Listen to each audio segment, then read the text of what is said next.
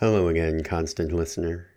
Before tonight's story, I'd like to take a moment to talk to you once again about our sponsor, Magic Mind. I spend a lot of late nights writing, and I have a lot of early mornings to deal with, and a lot of coffee to go with it. But have you ever been 2 or 3 cups in, and your heart is beating, and your body is awake, but your brain is just foggy and can't seem to keep up?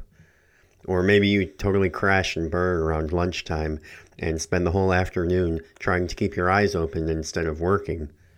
I know I've been there. And Magic Mind is my secret weapon, a beautiful little green elixir. It's a tasty little matcha shot full of vitamins and ingredients to catch your brain up and keep it working at full capacity for a full day, like motor oil greasing the gears to keep an engine running smoothly. It's the closest thing I've ever found to a flow state in a bottle. Low caffeine means no racing heart and no brutal crash, and the other compounds like Bacopa, Monieri, and L-theanine boost your memory and your mood and help keep you relaxed. It really does feel like magic some days. And the best part is that the benefits accrue and build with daily use. It works for me, and I think it will work for you too. And on top of all that, it just tastes really good. For January only, Magic Mind wants to help you be at your best to crush all your New Year's resolutions.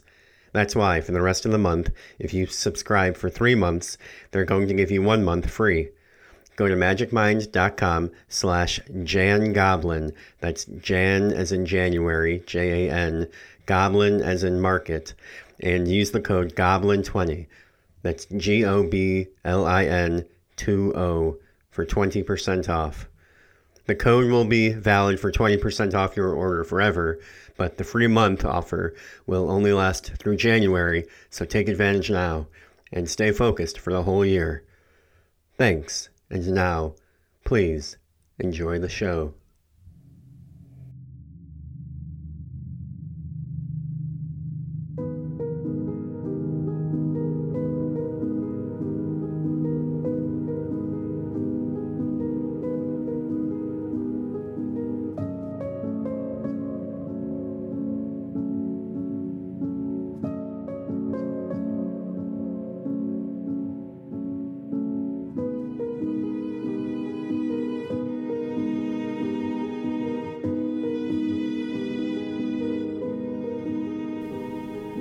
The longest night of the year.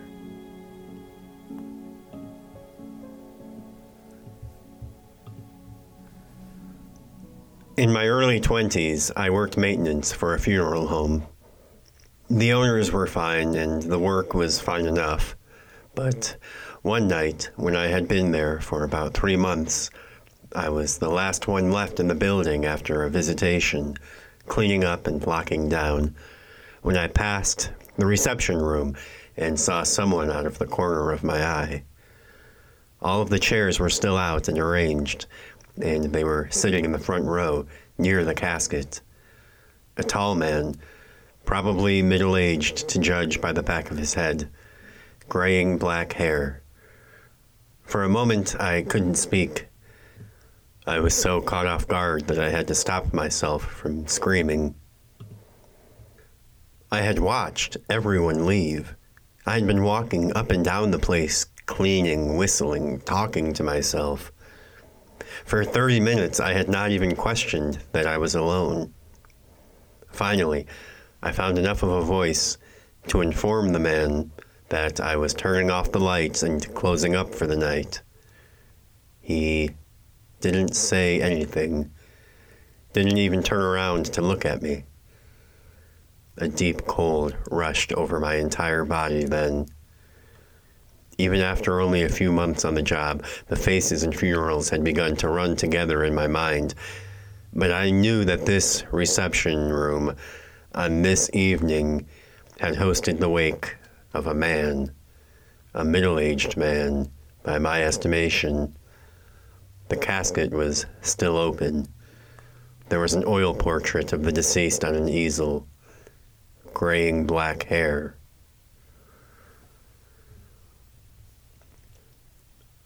I turned off the lights so that the mourner would receive the message.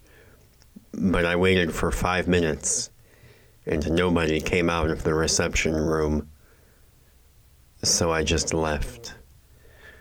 Sometimes I still think about that job that night. If I had looked inside the casket, I would have seen the same man that was sitting in that chair. I am absolutely sure of it. I don't know what would have happened after that. That's the part that scares me. Nowadays, I work security for the Dunwoody Mall. A dying mall in a dying town is what my boss likes to say. I like to point out to kids whose parents ask me for directions that the mall is shaped like a dollar sign if you look at it from above. People usually get a kick out of that. Sometimes their parents have to explain to the kid what a dollar sign is. But my boss isn't entirely wrong either. This has been the slowest December since I started working here. JCPenney left in the spring, and then 15 of the smaller stores packed up and left in their wake. Which isn't all bad. With rent lower, a few local people have moved in and set up some more unique storefronts. Not that I work much while folks are in the mall these days, which is fine with me. I've been a night person as long as I can remember, and the quiet lets me focus on other things. There's still a bit of my adolescent self in me that looks at a clock reading 2:30 a.m. and feels a little thrill at the idea that I may well be the only living soul awake for miles. We've got a nice little system worked out. My boss's wife works nights as a bartender, so he relieves me in the mornings when the mall opens and works the first shift. He says he doesn't really care if I sleep on the job as long as he doesn't see it. A lot of times, some of the old folks are waiting for him at the door, and he comes in grumbling under his breath, like they're the reason he has to be here. They like to walk laps in little groups and never buy much. Then my boss can leave in time to pick up his kid from school, and Gerald, a senior at Dunwoody High himself, shows up to work the second shift until close. My boss talks about his family a lot. I realized recently that he has never asked me about my personal life. Not to say that he is an inconsiderate person. I just don't think that the idea of it ever occurred to him. Not like I have much family to speak of anyhow, aside from my mother, who still lives over in Brunswick. Tomorrow morning, assuming they can get the roads cleared by then, I will leave for her house for Christmas. And I'm sure I'm being irrational. And perhaps with some time and some more distance, I will be able to see all of this much more rationally. But as I sit here recording this, trying and failing to slow the rapid beating of my heart, I do not ever want to come back.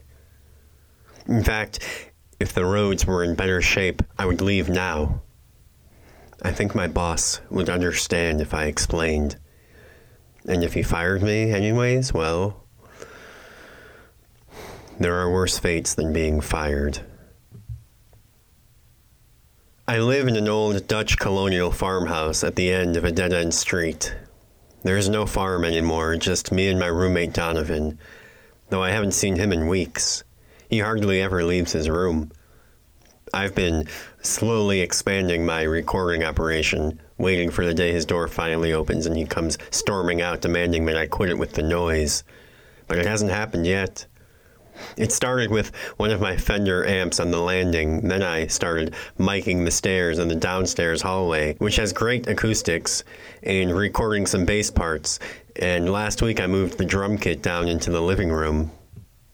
Yesterday I left an hour early for work and walked instead of driving so that I could look at people's Christmas lights and listen to some demos I'd recently recorded. I set off down the long driveway, which was really more like a short trail through some woods. The sky was lilac and the moon was squatting big and yellow on the horizon, and it was starting to snow. The first snow of the year. It comes later every year, They say, don't be surprised if we don't get any next year at all. There was a big industrial cloud in the distance.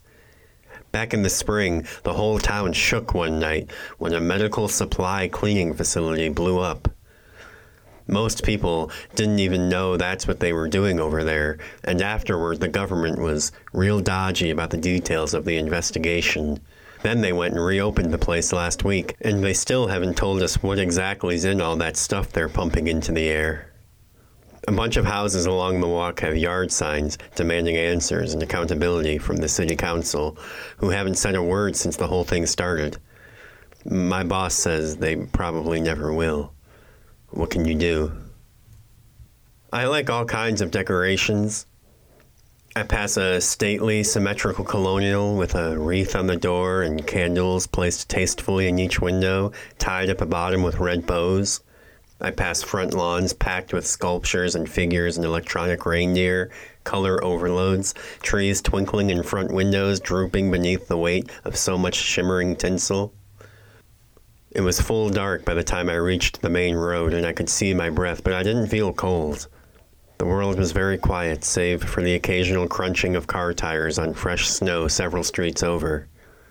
I was so caught up in the lights that I didn't notice the big German shepherd charging at me until he was at the fence at the corner of his yard, only a couple feet from me, rattling the chain link and barking.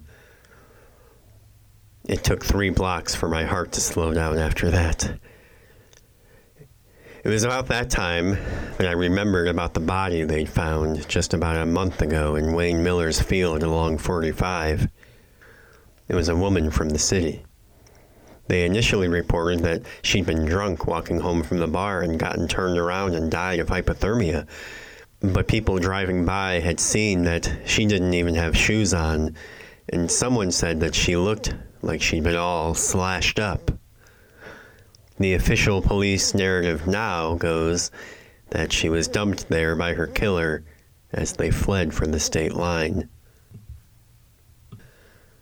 And now that I think about it, it would have been just about a month earlier that Dalton Crease was found cold and in a pool of his own blood behind the counter at the gas station where he worked. The police had been sparing with the details of that one, but rumors got around. Slashed to hell is the phrase I heard. These kinds of things don't really happen here.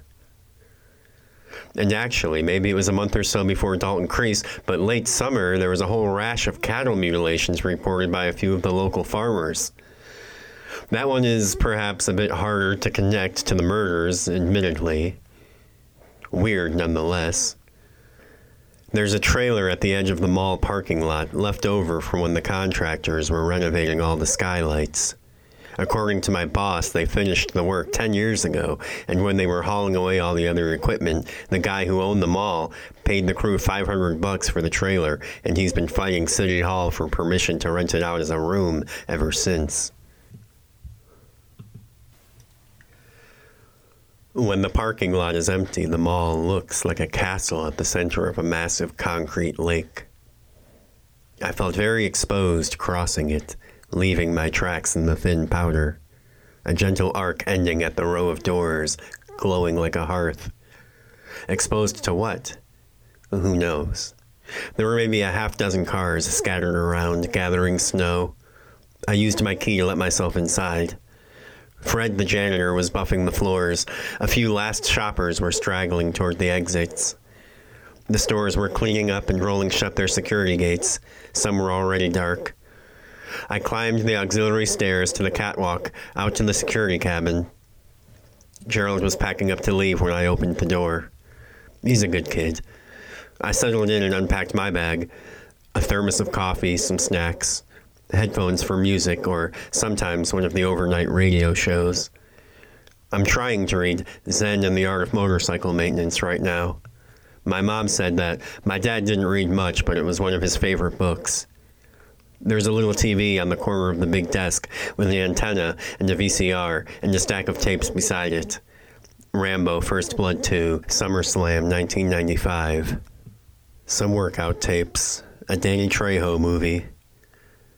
There's an old fan in the opposite corner and a monitor on the floor beneath. Back when I'd first started, there were camera feeds from each of the entrances, but one by one, each of them had stopped working, and nobody had ever taken the time or money to replace them. I grabbed a Coke out of the mini fridge and said goodbye to Gerald and stood looking out the main observation window while I took the first few sips. The cabin sits perched over the main thoroughfare, the vertical line through the S. And when all of the lights are on and there isn't a giant Christmas tree, you can see from one end to the other. But with only the security lights on, you can't see much. I waved at Fred as he finished up and left for the night. There were life-size nutcrackers glowing up and down the walkway at intervals between the benches and potted palms. Santa's throne sat empty at the foot of the tree, surrounded by piles of cotton snow. I had tried to audition to do day shifts as Santa, but my boss told me the mall contracted their Santas out to another company, and when I finally got a hold of the company, they told me that they only hire Santas who are actually old. At 10 o'clock, an hour after close, the music stops for the night. It wasn't long after that I heard one of the doors open on the north side of the mall. I could have sworn that I checked all the doors after Fred left. He was the last one in the building besides me, but maybe, I don't know. Sometimes nights can start to run together, the routine. You focus a little too hard on something you took for granted, and before you know it, it slips out of your hands, and you can never get it back. It occurred to me in that moment that in the several years I've been working here, I've never been called upon to do anything brave. Just show up, lock the doors, and be present. Do my rounds. And now there's some stranger inside after hours, and I can barely even find my voice to announce myself. I stepped out onto the balcony and finally just managed to say, "Hello?" Not "stop," not "security." The footsteps stopped. Then a woman's voice from the dark said, "Hello?" It was familiar. I said, "This is security. Who's there?" She said, "Oh," and kind of chuckled and said, "It's me." When I didn't say anything for a couple of seconds, she said, "Debbie." I turned on my flashlight and found her with the beam. She shielded her eyes with one hand, her jacket draped over her other arm. It was the lady from Plant Street. I told her sorry and turned off my light, and she kind of chuckled again and said something about late-night inventory, and then I said that she almost gave me a heart attack. That made her chuckle too, and she said, "Oh, I'm sorry, dear." She was probably in her late 40s, early 50s, hair more gray than not. I heard her walk beneath the cabin on her way, and then, I don't know what came over me, but I said, "Can't be too careful with that slasher going around." Her footsteps stopped again. "They said he went up on into Wisconsin." "What do they know?" I said. "Lieutenant Harris wouldn't know his ass from a hole in the ground." I think it came out more mean than funny, and Debbie didn't laugh. "Why?" she said. "Do you know something? Do you think he's still around?" I said, "What makes you so sure it's a he?" And she said, "It's always a he." I said, "There's rumblings in the law enforcement community, but only thing anyone knows for sure, whoever it is, they haven't caught them yet."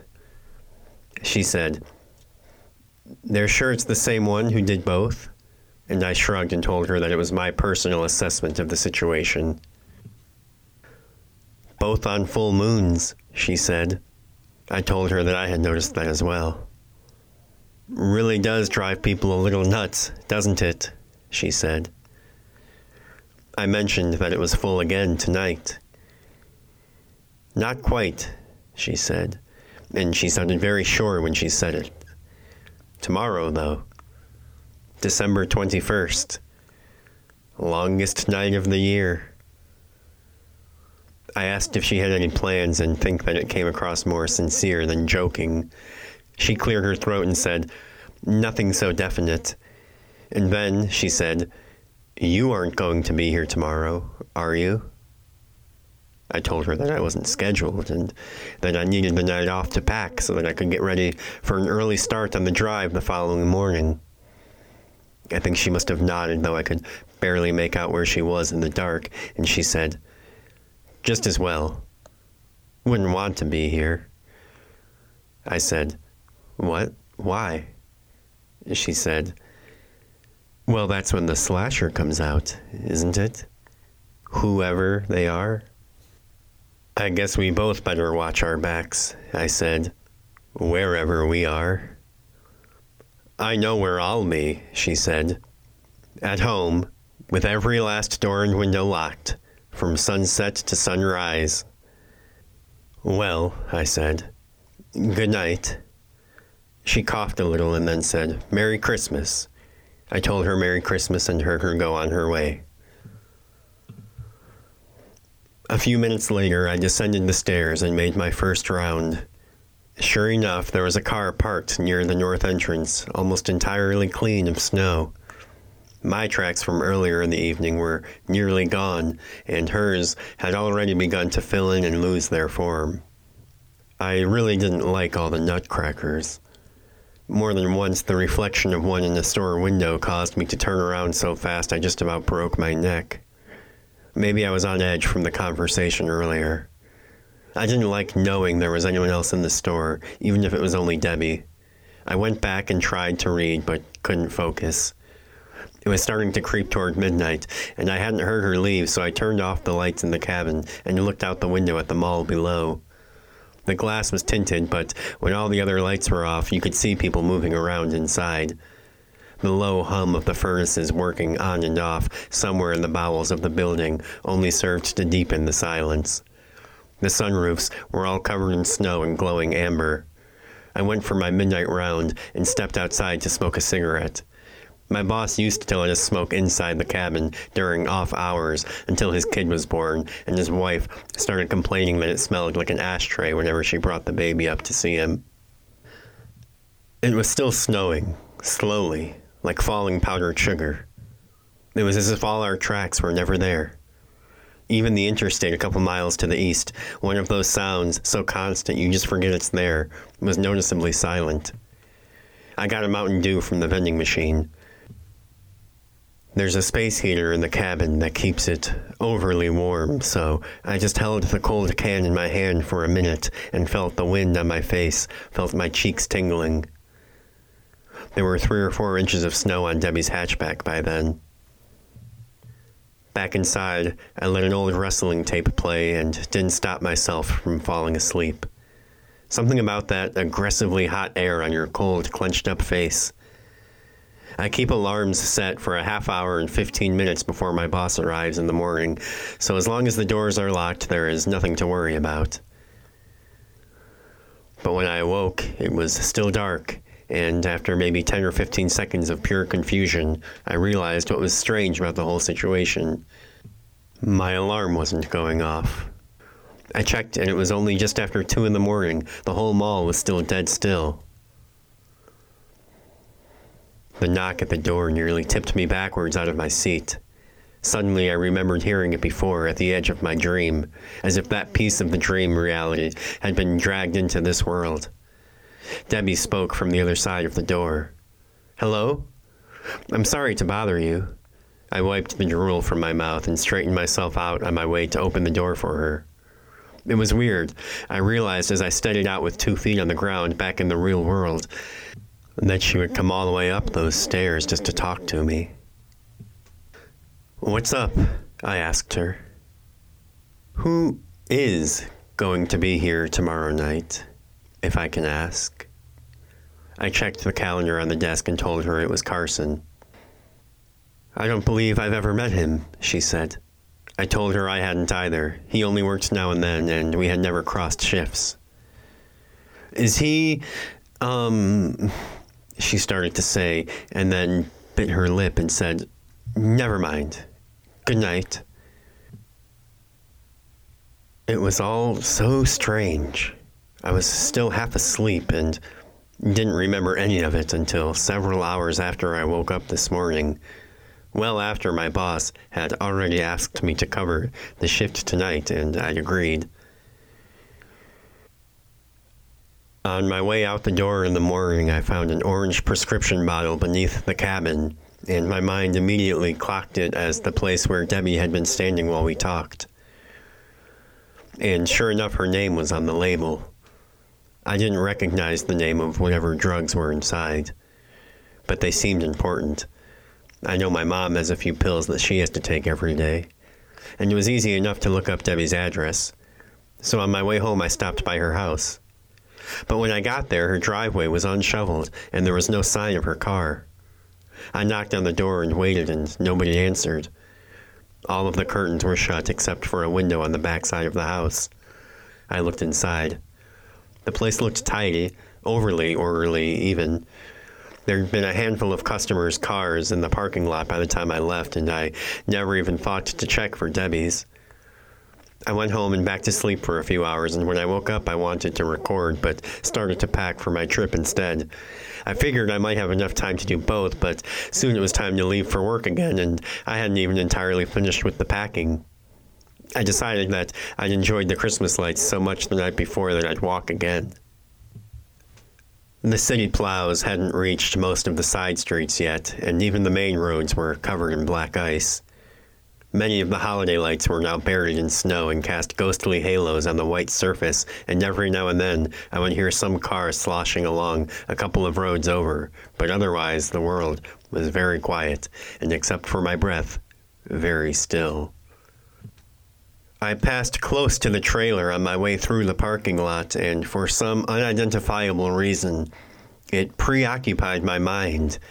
And the closer I came to it, and the longer I stared at it, I had this really sour feeling in my stomach. I had never before noticed that the door was seemingly held shut by a couple pieces of duct tape. The mountains of snow the plows had spent the day creating nearly reached the streetlights. Sure enough, Debbie's car was still there, and still topped by a layer of snow nearly a foot tall. Her parking space was a neat little rectangle island of unplowed powder. I waved to Fred as he was finishing salting the sidewalk, and he was the only living soul I saw before I locked up for the night. I dropped my stuff off in the cabin and went by Plant Street. It was dark. The gate was pulled shut.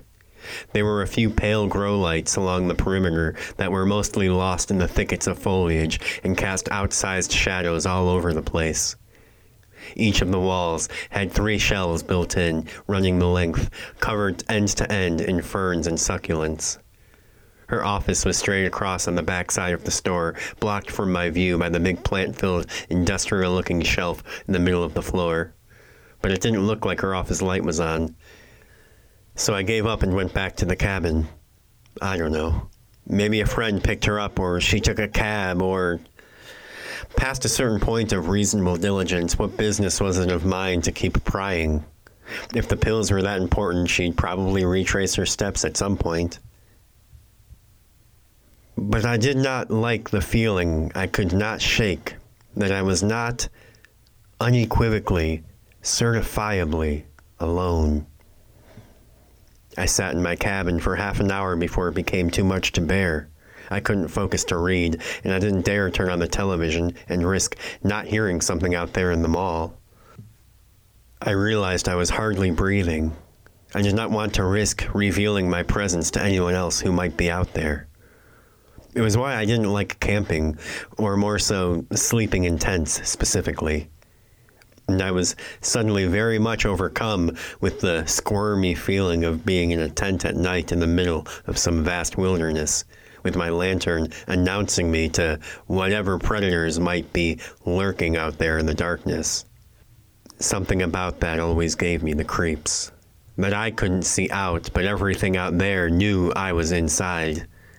And relying on all involved parties to uphold this very tenuous fiction that a little skim of fabric constitutes a significant shelter, and not just like the wrapper to a camper sandwich.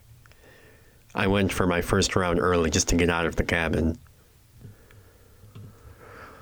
The first and really only time I went camping, I was 10 years old with my friend Dylan. Dylan was not really 2 years older than me, but had just turned 12 at the time, and so for a month and a half until my own birthday, would seem to be 2 years older than me.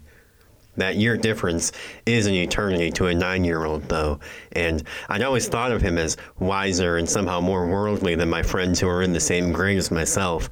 But by the end of that camping trip, I was clinging to him like the pool noodle someone threw me when I was too stubborn to admit I couldn't swim and nearly drowned in the YMCA pool, right in front of my friends and my mom right in the bleachers.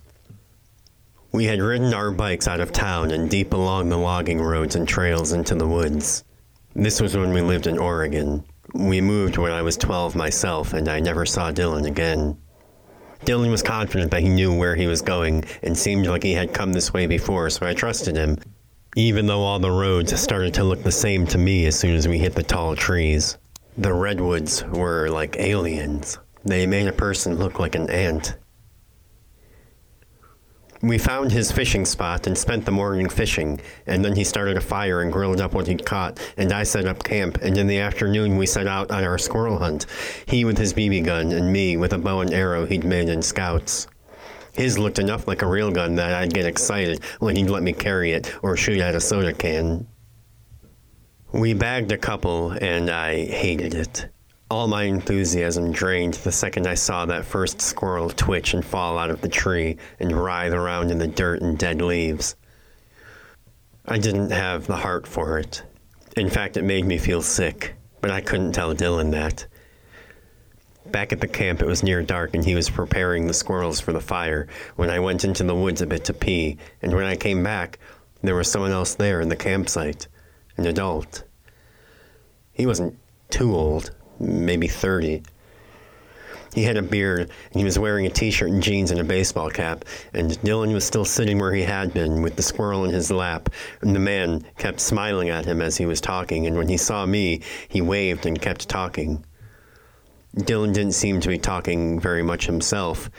In fact, he would hardly look at the guy.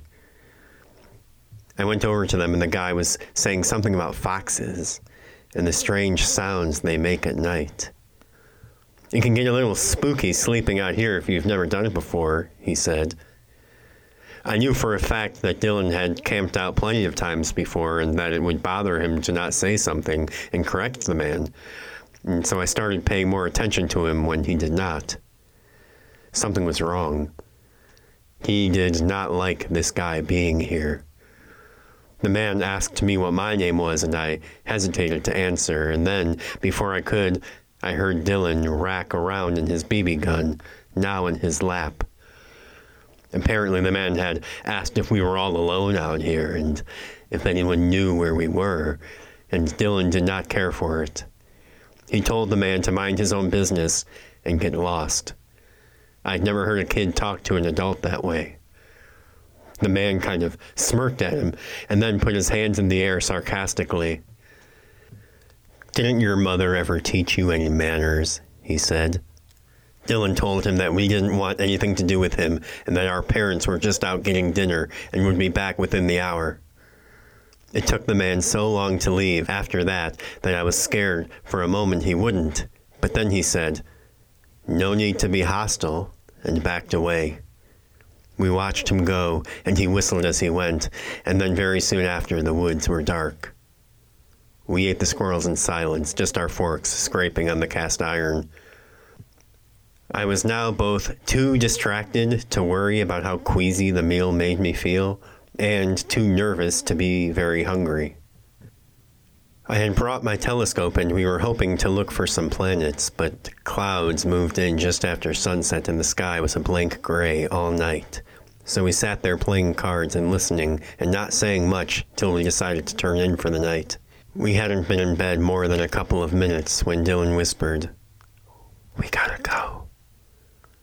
And I was half asleep, and for a second I was very confused, until I heard it. My brain had found the noise so unremarkable that it had blocked it out, but in the cricket and bullfrog quiet of the middle of the forest, in the middle of the night, it struck me like a nail through my shoe sole. The sound of a car engine, and nearby. I followed Dylan, and we crawled silently out of the tent and closed the flap behind us and crept over a tall earthen mound a few yards from the campsite where we huddled behind a stand of pine tree saplings. Soon we heard footsteps coming toward our campsite. There was just enough light to tell that it was the man from earlier.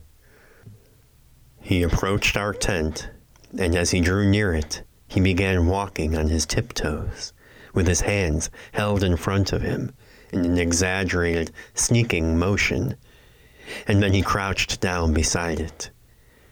It took me a minute or two to realize what he was doing, tilting his head near the tent wall like he was. He was whispering to us. Then, slowly, he unzipped the flap and realized we weren't inside. Our bikes were on the other side of the campsite, near where we'd heard his car. He sat outside the tent for a very long time, for so long it felt like he would never leave, like the night would never end. For hours. Several times I nearly fell asleep, but whenever I looked over at Dylan, his eyes were locked on the man. I never saw him blink. At some point, a gray haziness began to break the darkness, and the man was nowhere to be seen. We waited until the sun had risen and snuck around to see our bikes. It was a foggy morning, and we hadn't heard the man leave, and didn't even know what direction he might be in if he were still nearby. The bikes were where we had left them, and there was no sign of the man, so we walked them to the nearest road, and then rode home without talking. I finished my round a little before 10:30 and found nothing out of the ordinary, and I mostly just felt like I should have been more relieved than I was, 'cause the nagging feeling wasn't gone. If anything, it was worse than ever, and I was out of ideas. But then I heard something that made my blood go cold, right as I was passing a utility hallway. The utility hallways are, frankly, for my money, the worst places in the entire mall. Long, incredibly long, cave-like tunnels where they keep the bathrooms and janitor closets and the like. It's dark in the daytime. At night, it looks like the pit of hell. And I hear this awful barking, shouting noise come echoing down from somewhere deep in the belly of the place. It froze me. I hear it again, and then again, and it suddenly strikes me as the sound of a violently ill person puking, or at least dry heaving, into a ceramic toilet with some hideous acoustic defect that makes them sound scarcely human, and from then I could hear it as nothing else. My heart was still beating hard enough to make the buttons of my shirt feel tight as I approached the bathroom. The nearer I came to it, the more defined the sound became, and the more sure of myself I was.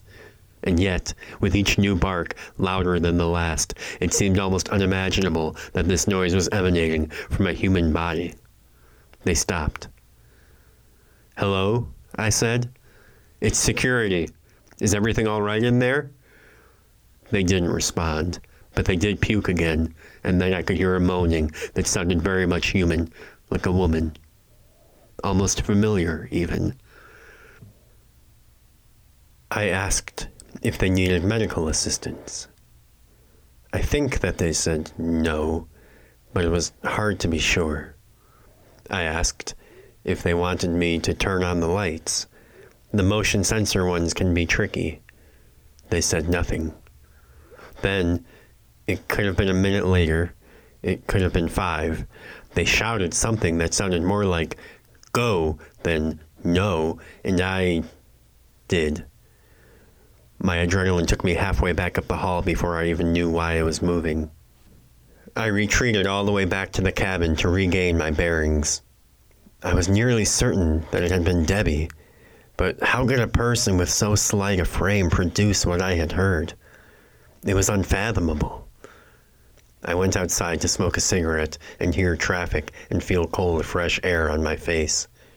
The snow had moved on, and a deep freeze had settled in, the kind of cold that tightens you up right down to the bone. There was not a cloud in the sky, and the stars seemed brighter and sharper than I had ever seen them.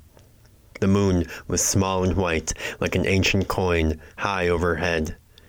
It could not have been much colder there than it was right here tonight, and the boulder stacks of snow and the black icy pavement could very well have passed for a lunar landscape. Except, strange thing I noticed, and only after a few minutes of standing there, which bothered me a little, was that someone had built a snowman a few rows out, and not near any streetlight, but sort of half hidden, at least from where I was standing, behind one of those mountains of snow blocks. I had to stare at it for half a minute before I could really be sure that's what I was seeing. The part that bothered me the most was that it was looking at me, rolled up by some kids while their mother was loading the trunk, maybe, or a joke pulled by someone who never even needed to see the payoff of his work. At least, I hoped they weren't there to see it. Whatever that meant. I was scaring myself. Another cigarette steadied my nerves, and I headed back to Plant Street with the woman's pills. I took a class last year with my own money on my own day off to become Taser certified, and my boss refuses to allow me to carry on the job. When I arrived, I could see light coming from beneath her office door. I called out to her. "Debbie, you in there? It's me from security." Nobody answered for a long time, but then her door opened. I saw her frame block the light from her office, from the grow lights, and then it was like I blinked and she was standing across from me. Something about all those strange shadows. "Hello, officer," she said. And normally I would have corrected her. As my boss drills into us, we are legally not allowed to go by officer or in any way imply that we are law enforcement. But as she drifted into the light, I saw that she was wearing a fur coat and nothing, as far as I could tell, underneath. And I realized, as soon as I had opened my mouth to speak, that I could never in a million years look this woman in the eye and ask if that had been her I spoke to in the bathroom. What had I been thinking? So instead, I managed to mention that I had seen her car on my way into the building. "You weren't supposed to be here tonight," she said. I had completely forgotten that until that exact moment. "Neither were you," I said. There was something different about her voice, the way she was carrying herself. "I forgot some papers here," she said unconvincingly, like she was daring me to believe her. I said, "I guess that makes us both liars." The way she was looking at me was far too intense, and I could barely meet her eyes. She wasn't listening to a word I was saying. She looked amused that I was talking at all. "Are you following me?" she said. She was smiling. "No, ma'am," I said. "It's my job to know who is inside of the perimeter after close." She said, "I think it's just you and me." I asked if she was doing more inventory. She said, "No." And that was it.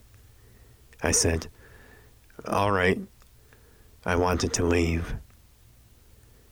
"Full moon," she said. "Longest night of the year." "Coldest too," I said. "Got my wolf skin on," she said. I just said, "Oh." She was standing beneath her store's red neon sign now, and running her fingers down the metal security cage. "I wasn't kidding, you know," she said. "The moon really does make you a little wacky." You think for thousands of years people have just been making that up? I really wanted to leave. The sun is light itself, pure energy. It's transcendent. The sun is God, she said. There are footprints on the moon. The moon is just a rock. Just this strange, deformed object in the sky, taunting us. Just another place to stand. What is it doing up there? I don't know, I said. Then, what are we doing down here? She said. I told her that I should be going, and she didn't say anything. And instead of just leaving, I asked, "How late do you think you'll be sticking around tonight?" She grinned and said, "Oh, I don't know. Probably till dawn. But if I'm not here, don't come looking for me." Back in the cabin, I was just as restless as before, maybe more so. I went outside for another smoke and noticed a second snowman out in the parking lot, tucked behind another snow pile. Was it new? Or had I just missed it last time? I felt like I was standing in an alligator's open mouth, just waiting for the jaws to snap shut. The whole mall seemed haunted and foreboding, and it was not even midnight. When I returned to Plant Street, I did not see Debbie.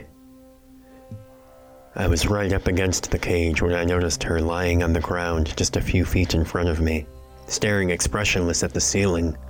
Her arms were at her sides, and she looked unwell, sweaty, pale, clammy. She didn't acknowledge me, even after I said hello. In the strange shadows, I thought she might have been unconscious until I heard her moan. Her voice was hoarse and scratchy when she did. "The Enlightenment was a mistake," she said, not necessarily to me or anyone in particular. "The sun may seem like perfection, but you and I know that's not true. It's just another thing. It's not even a sun at all. It's just a star. Just another star. No God at all." "What's the difference?" I asked. "God, the sun, is benevolent. There are a billion stars. A star is carnivorous, all-devouring. Even heaven can't survive God's absence." I said, "Nothing is forever, I guess." She turned her head to look at me for the first time. "Then what is? The sun winks out someday and leaves, what? A black hole? Just the disappearance of everything? Just, we don't know? Sorry? We killed God and thought we could replace him. But it's still just us, each of us trapped in our own little locked box. Don't worry though, that won't happen for a long time. Except..." And then she stopped talking for so long that for a second I thought she forgot that she'd ever begun. "Except, now they say that the Arctic ice is going to melt, and possibly, when it becomes too hot, the methane that is trapped there will fire into the sky and reverse the carbon cycle. Do you know what that means?" I said that I did not.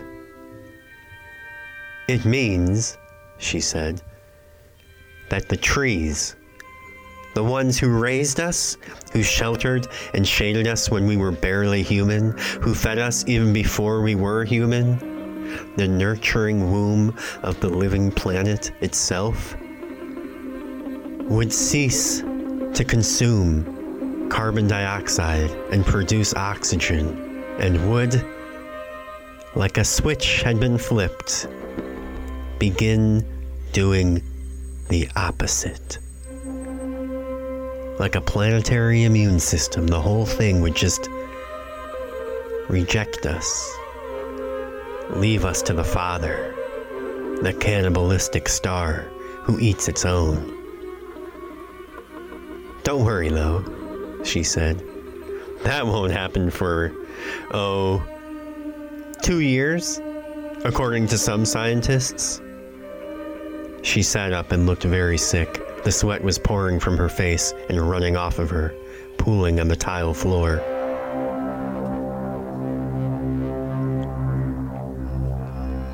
Do you ever think about how you could be dying right now? Aren't we all? I said. All the time. She glared at me. You're being glib. I'm being serious. Everyone who says that imagines themselves dying at 95 in a fluffy bed, holding their grandkids' hands and drifting away. I mean, you could be dead already, and you don't even know it. Something could already be inside you. Prions. Rabies. Rabies could take 15 years to kill you, and you might never even know you were bitten. Coating each of your nerves, silently, slowly, working its way up till it can coat your brain. Next thing you know, you're allergic to water and terrified of your own family. Oh! She jerked violently, and her head thrashed to one side and stayed there. It hit the floor hard and made me shudder. Every muscle in her body was tensed at the same time, her veins like cords against her skin. I asked if she was all right. It took her a second to answer. You knew what this was, she said.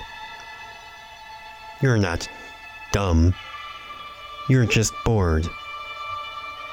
A moment later, she skittered like a wounded animal across the floor and into the shelf, knocking a potted plant to the ground. Then she scrambled around and back into the darkness of her office. There she moaned again, louder this time, like she was in a lot of pain. But there was also rage. Then she grunted and started panting, almost like she was in labor. Then a scream that made my legs want to run out of the mall and all the way back to my house, from the bottom of her soul, followed by a loud crash, like she'd flipped over her desk. Glass shattering. With each second that passed, her howling seemed somehow less human. It gave me chills down to my marrow. Life and the world around me suddenly seemed very, very real, very immediate, and very tenuous. Something banged against the wall, and she let out her loudest roar yet. Agony and ecstasy. It sounded half animal, not like anything a human body would be capable of producing. A lamp fell, and a shadow moved across the doorway, and then something exited the office. A dark shape skulked across the store on all fours, around the shelf, toward me, until I could see. It was Debbie. Still. Just Debbie. As I had always known her. Crawling along the floor with a wild look in her eye, her hair a little unkempt, but there was nothing else different about her whatsoever that I could detect. Without warning, she threw herself at the cage, which separated us. The metal buckled and deformed where she hit it. She snarled and snapped at me. There was drool hanging from her chin. Were her teeth a little longer? A little sharper? Surely not. When had I ever paid any attention to her teeth before? She barked at me, and I jumped from the sheer percussive impact of the sound, and then she darted back into her office. I couldn't imagine her being so spry on two legs. There was another commotion, a clattering of pipes. A ceiling tile fell to the floor and broke, and then all was quiet. I stood there a minute longer, but heard nothing else, and fell back to the cabin. Already by the time I had shut and locked the door behind me, the whole thing felt like a dream. Once my breath was under control, I listened for any indication of where she might be or what she might be doing. But the mall was silent. The rows of glowing nutcracker figures seemed suddenly very menacing, as did the cotton ball snowdrifts and piles of pretend presents. Even the massive 2-story tree, which I learned this year is no tree at all, but in fact, just a wire frame covered in pine boughs, could have been hiding something. It's kind of strange, in hindsight. Until only a few minutes ago, the word wolf never even entered my mind. As I've been recalling all of this, it came to me. Werewolf. Lycanthropy. The quiet was eating away at me, so eventually, sometime around midnight, I worked up the courage to leave the cabin and hurried outside for another smoke break. It was so cold that it made my teeth shake, but it beat being inside. I was so worried about not standing with my back to the door that I didn't notice the footprints in the snow until I was readying to go back inside. Smaller than my own, and different shoes. There was only a thin layer on which they could imprint on the sidewalk, and once they hit the plowed and salted black asphalt, they disappeared. But in tracing them from the door to the curb, it was hard not to conclude that they were aimed in the direction of the trailer. Without thinking, I just started walking, started following them. The trailer was 200 yards or more from the building, and so realistically she could have gone in any direction. She could have been anywhere. But midway across the parking lot, almost by accident, I saw it move. Just slightly, for a split second, shifting a bit on its platform. If it were any other day, I would have assumed I'd imagined it. If my eyes were looking anywhere else at that exact moment, I'd have missed it, or only caught enough in my periphery to write it off as a bit of imagination or stray hair. But the cold and the fear had sharpened my mind to a tack point, and what I saw couldn't have been any clearer. And, for some reason, I kept walking toward it. By the time I reached the trailer, I had half convinced myself that I didn't see what I saw.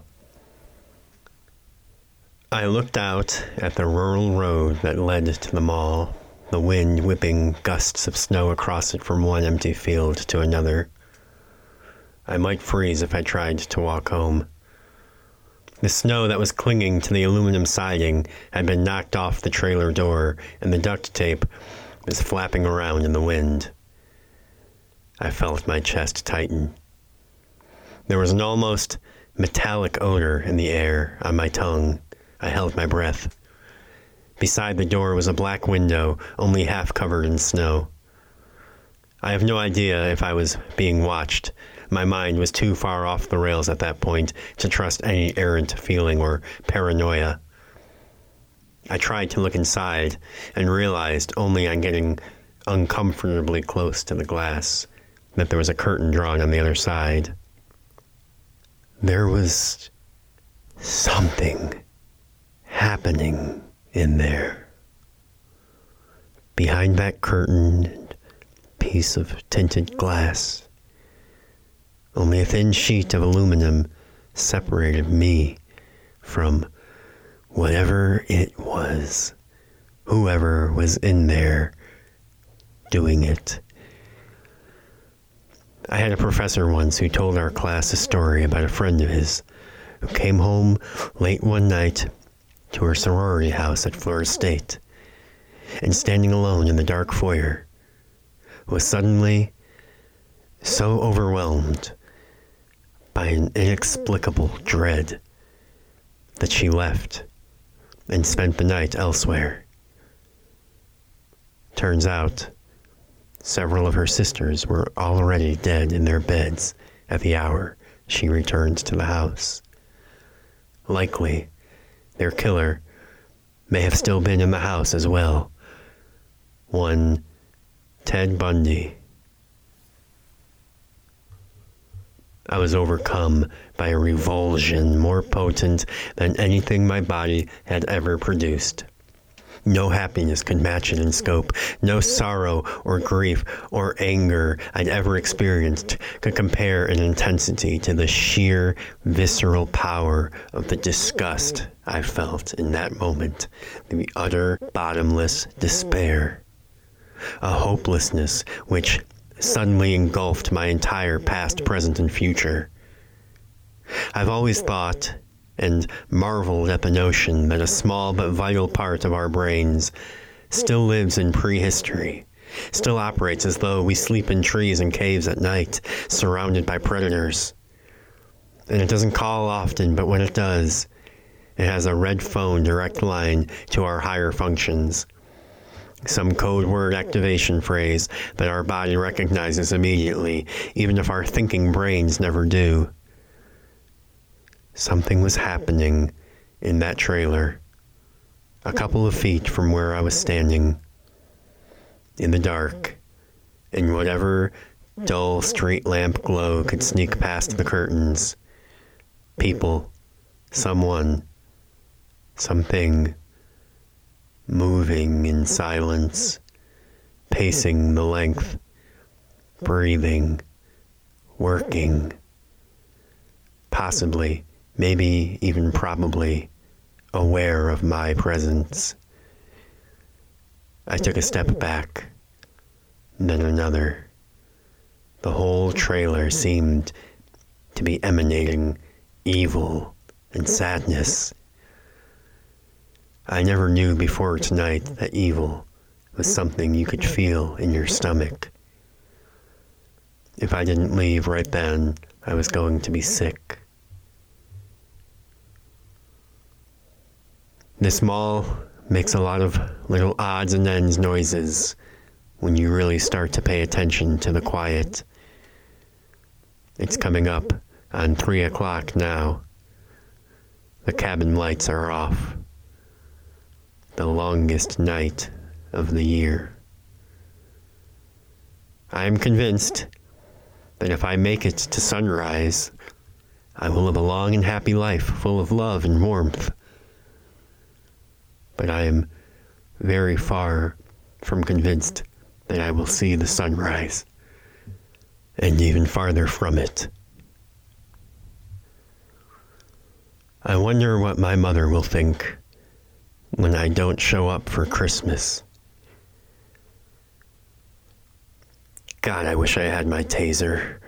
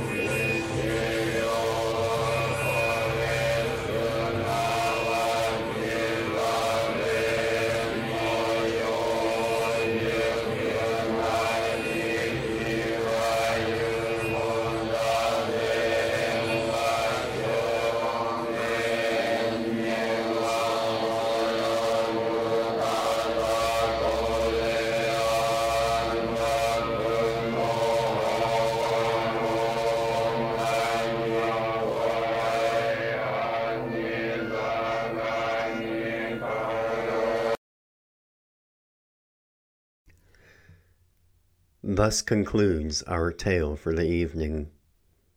I'd like to thank you for joining us, and before we go, remind you one more time about the exciting New Year's promotion from my friends at Magic Mind.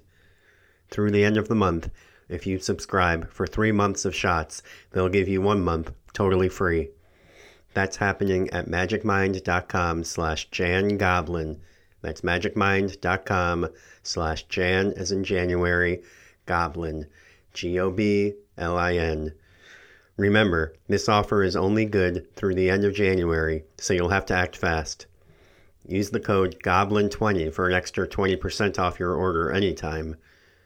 Feel better, remember more, cut down on the coffee, and keep your mind flowing and working at tip-top shape for all of 2024. There is nothing else I've tried quite like it, and it has become a staple of my morning routine. Tastes good, good for you. What more can you ask for? And all at a great discount for the rest of the month. One more time, that code is Goblin20 at magicmind.com/Jan, Jan, Goblin. Try it today. It works for me, and I think it will work for you too. Thanks.